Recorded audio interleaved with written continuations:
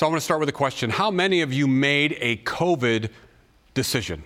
And when I mean a COVID decision, I mean a decision that you would not have made had it not been for COVID. You know, one of the decisions that we made this last year and a half is that we actually adopted and rescued a dog, which is something I believe a lot of people did in COVID. In fact, a lot of the shelters were empty. A lot of the rescue agencies didn't have dogs. Praise God. But we had been without a dog for 2 years, and I think it was COVID that caused us to go and rescue a dog. And what we did was we started looking, and my wife found a dog through an agency called Just Giants. They rescue large breed dogs. And they're actually out of Oswego, Illinois. And she found a dog on there. Her name was Daisy. And Daisy was an English Mastiff. And she was a stray on the streets of Fort Worth, Texas. See, they believe Daisy was used as a breeding dog, meaning that they just bred her to get other English Mastiffs, and then when they thought she was finished, they just dumped her. Someone dumped her on the streets of Fort Worth. And she was on the streets of Fort Worth for months because she was being reported to Animal Rescue, coming into people's backyards and scavenging for food and trying to play with their dogs, but people would chase her off, and it was for months, and they couldn't catch her because she was elusive. I can testify to that. But then they actually caught her on Christmas Eve, 2019. And she was 112 pounds, skin and bones. And they brought her into the animal shelter, and they called Just Giants. And one of their rescuers who lives in Fort Worth, Julie, came and got Daisy and brought Daisy into her home and fed Daisy and nursed Daisy actually back to health. And then they posted her picture, and it just so happened in April of 2020, we were going to Austin, Texas for the birth of our granddaughter. And it was in the midst of that trip that we actually were able to stop by Fort Worth, see Daisy, and then pick her up on the way home. And one of the things that we noticed about Daisy when we got her home was that she was still very leery about strangers, as she had grown to be those many months on the streets in Texas. And one of the reactions she would have if she were in the backyard and I would open the back door, her first instinct was to run, because that's what she had done. And I'm glad to say that she has gotten over that somewhat. You can still startle her, and her first reaction will be to run, but she has changed. And one of the major reasons that Daisy changed was because we made another COVID decision, and we decided to get a puppy. That's right, we got a puppy, an English Mastiff, a male. We got him at 8 weeks. His name was Ravi, and Ravi came home, and he wanted to be friends with Daisy.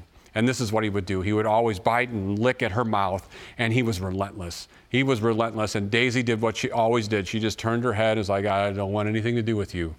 Because Daisy didn't know how to play. Daisy had never really learned how to be a dog. Because dogs were created, hardwired to be pack animals, to be with other dogs, to be in a community with their owners and possibly other dogs. That's what they were created for. That's how they exist. That's how they flourish as animals. But Daisy hadn't learned that. She didn't know that.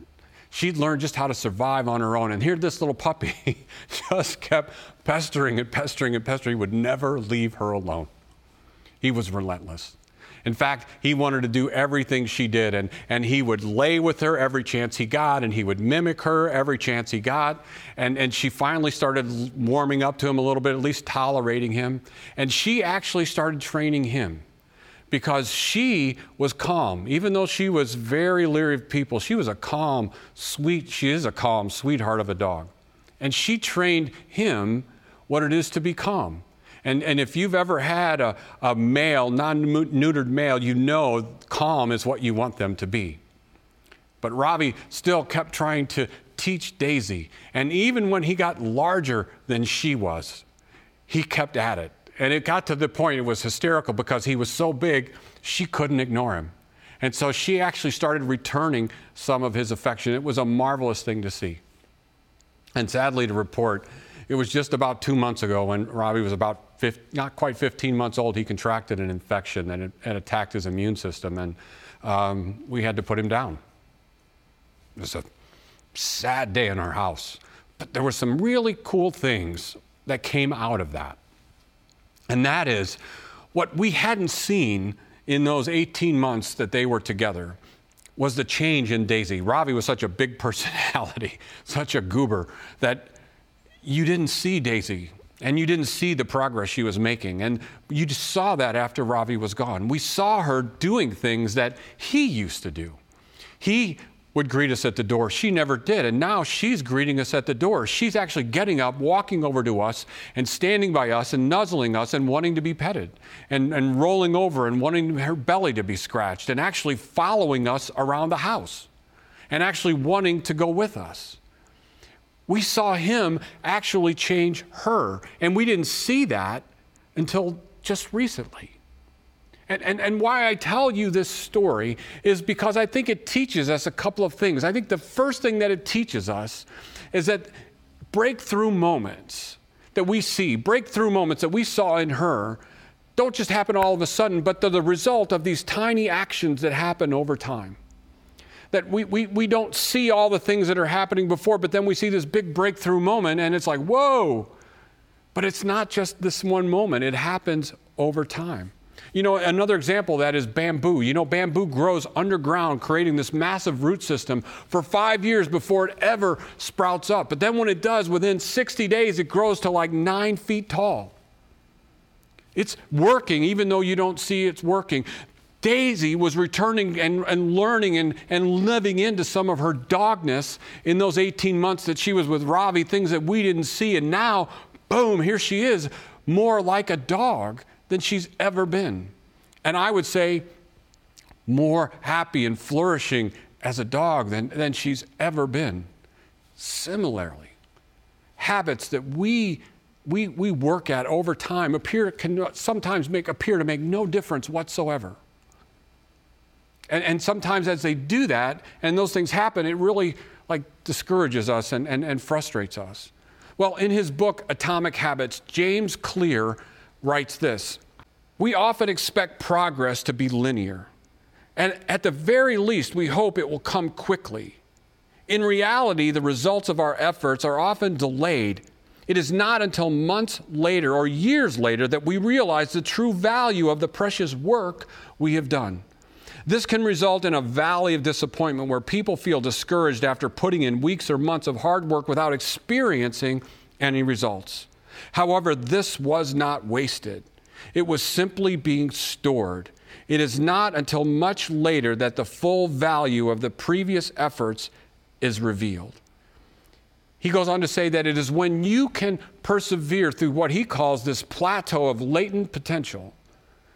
It is as you continue to persevere, knowing that what the work that you're putting in is going to bring about fruit, just like the bamboo is working, just like Ravi was working in her to bring about her dogness. The habits that we instill in ourselves, that we work at to be like Jesus, may seem like at the beginning doesn't have any kind of effect, and maybe for a while, but if we can persevere through this plateau of latent potential,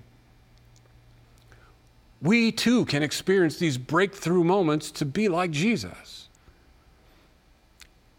You know, the San Antonio Spurs, one of the best organizations in NBA basketball, one of the most storied franchises known for their championships and their pursuit of excellence, have this saying on their wall in their locker room.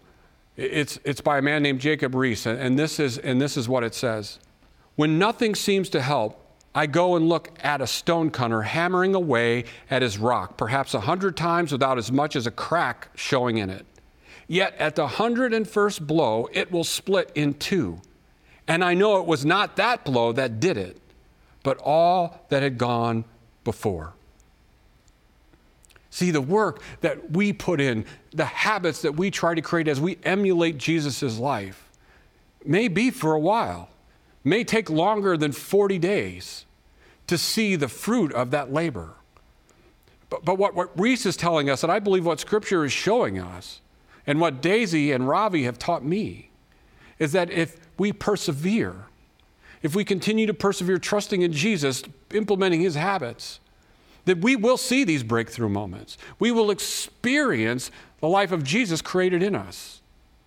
And so today we want to continue to look at these habits. We want to look at this keystone habit of committing to community, because we see Jesus committed to community. If you would, bow your heads and pray with me as we begin. Almighty God, we thank you and give you praise today. And we together sing your praises. We declare your majesty. We declare your goodness, your graciousness, your glory. And Father, it's in full acknowledgement of who you are that we come before you today and we pray to mold us and shape us more into the image of your Son. I pray that the words of my mouth, the meditation of my heart would be truly pleasing in your sight, that my words would be your words, that you would teach us today, and that all of us, including myself, would listen. In Jesus' name, I pray. Amen. Well, one of the first things that we see is that Jesus himself is committed to community. He is committed to community, and we saw that in the text that we heard read earlier, that Jesus calling his disciples to him. But a question arises with me. It's like, so of all the people in the world, all the people that could have gone alone and been extremely successful, the only one that could have just done it on his own would have been Jesus. In fact, in some ways, don't you have to look at the disciples that he chose, and when you see and read about them, don't you think that maybe they might have even held him back a little bit? And so the question becomes, why? Why is Jesus committed to community? When on his own, it appears like he could actually maybe do a better job of it alone. Well, I think in today's text and in other texts, we see that that's just not the case. While our instincts would be to just go alone or maybe to gather the best and the brightest around us, Jesus has a whole different plan. He's playing 3 and 4D chess in this life. And we, as his followers, need to pay attention. And one of the texts that we should pay attention to is this text that you heard read just a few moments ago from Mark chapter 3. Mark chapter 3, where we see that Jesus went up on a mountainside, we're told, and he called his disciples to him. And this is what he said, that they might come. He appointed 12, and he goes on to name who they are. And we learn something about some of them. But it says he calls them to himself. For what purpose? The first purpose, he says, is so they could be with him. Remember what we said earlier in this series. The whole purpose of learning to be with Jesus is for the purpose of relationship. Why? Because he desires to be with us. Jesus called people, he committed to community because he wanted the disciples, he wanted others to be with him. He wanted them to experience him, to live with him so that he could teach them what true life is about. Why did Jesus commit to community? Because he wanted others to be with him. But he not only committed to community to be with them, he wanted to actually teach them and to instruct them for a purpose. Remember, so all of our doing for God flows out of our being with God.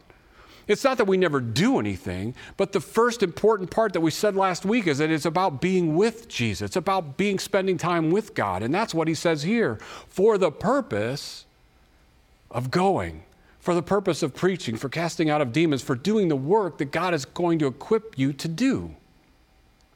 But the first order of business is actually so that we could be with him. He commits to community to be with us. But I think there's also another reason that he commits to community. I believe it's essential to his character.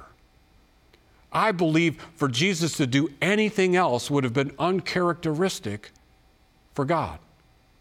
Let me explain it this way. If you turn to Genesis chapter 1, verses 26 to 28, we read, "Then God said, 'Let us make mankind in our image, in our likeness, so that they may rule over the fish in the sea and the birds in the sky, over the livestock and all the wild animals, and over all creatures that move along the ground.'" And then he tells them to go and to be fruitful and to multiply, to subdue the earth and to go in his authority. See, we read here that God himself is in community. Because I ask you a question.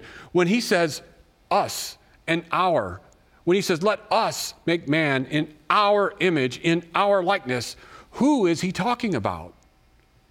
Well, some of you have been taught, I think rightly so, that when he's talking about us and our, he's speaking of God.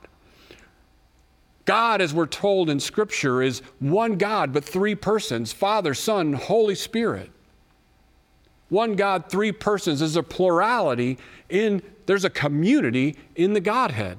So God himself exists in community. But I also believe it's bigger than that, because Scripture teaches us that it's not just God there at the beginning. We read in Job and we read in Jude and Peter and elsewhere throughout Scripture that there were heavenly hosts there. We know that before God created the physical universe, according to Scripture, there were angels and there were seraphim and cherubim and other spiritual beings that God had created. God had a spiritual community that he existed in and ruled in before he created you and I. God existed in community. It is an essential characteristic of who he is. Not only is he a community, but he exists and lives within a community. And so then we're told that then we are made in his image.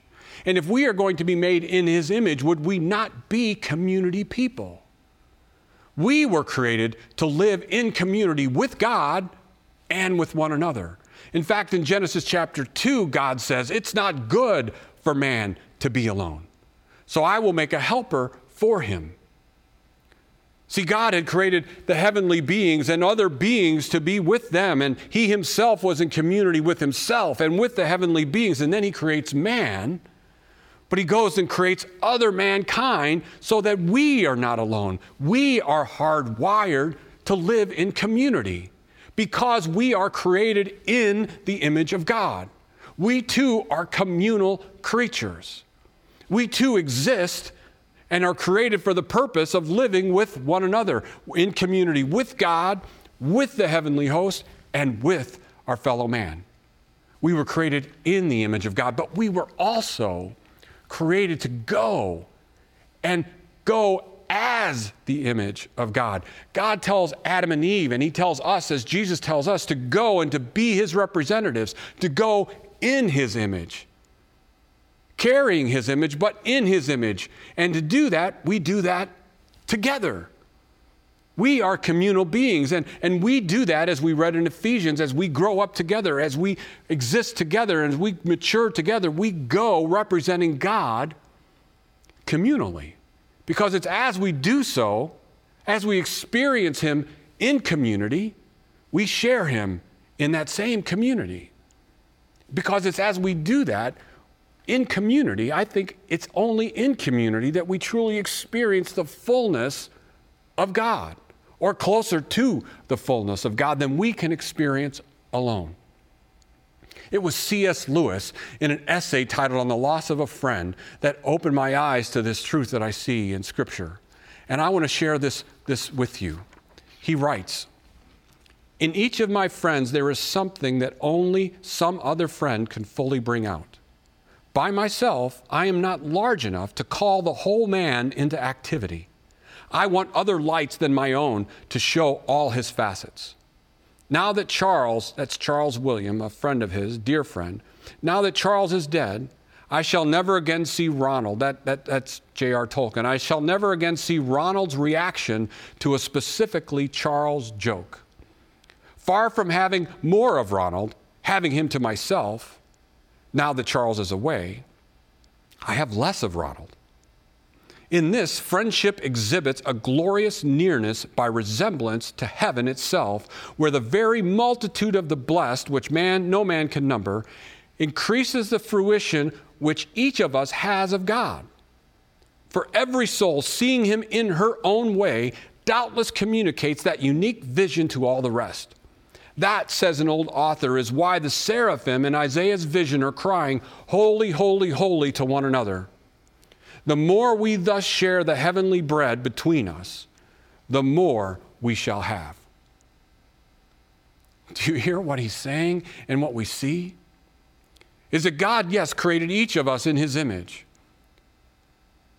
And we experience him in that relationship individually. But it's together in a community that we experience other perspectives, other views of God that I can't have on my own. I require other people to give me a unique vision, to give me a fuller picture of who Jesus is. And I would argue that what we see in Scripture is much more diverse than what we see on Sunday mornings. A diverse community of black, brown, white, yellow, all mankind together worshiping God as we sing holy, holy, holy together, informing one another the fullness that is God. We were created to experience God in community, because it is in that community that we help and teach one another and show one another, and where we can experience a fuller picture of who God is. And it is only in community that we can do that. But I believe also that we were not just created to experience God in community. We were created to experience God with one another, but we were also created to share Him as a community. Because it is as a community that we give the world a fuller picture of who Jesus is. See, it's only in community that I get a bigger picture, a more complete picture of who God is, that I so desperately need. Because it's as I understand Him better, He informs me who I am, why I was created, my purpose, the fact that I am hardwired for community. And I was not meant to go alone. He then informs me who I am. And it's in those two things that then it changes the way I see, think, and act toward the world around me. And then what we see as a community together, we better represent God to the world. They, the people that do not know Him, get a fuller picture of who He is, a better expression of God when we do that together. Now, that doesn't mean that we always go lock, step, and arm with one another. We have to go as a church. But we do go as a church. Even when we're called to go alone, we don't go alone. We go with the Spirit of God in us. We go with the support and the love and the knowledge and the encouragement and the instruction of the church, of the community that God has called us into. We are never alone. And then when we do, we come back and we share that good news, or we share that news with the people that are eager to hear the news, because we're in community with one another. Tell us what you see. Tell us where you shared God this week. Where did you see Him this week? And we gather on Sunday to sing His praises, to tell one another about the fullness that is God. And it is in that community that we truly experience a fuller, more rich, robust picture of who God is. See, you and I were created to be like Jesus.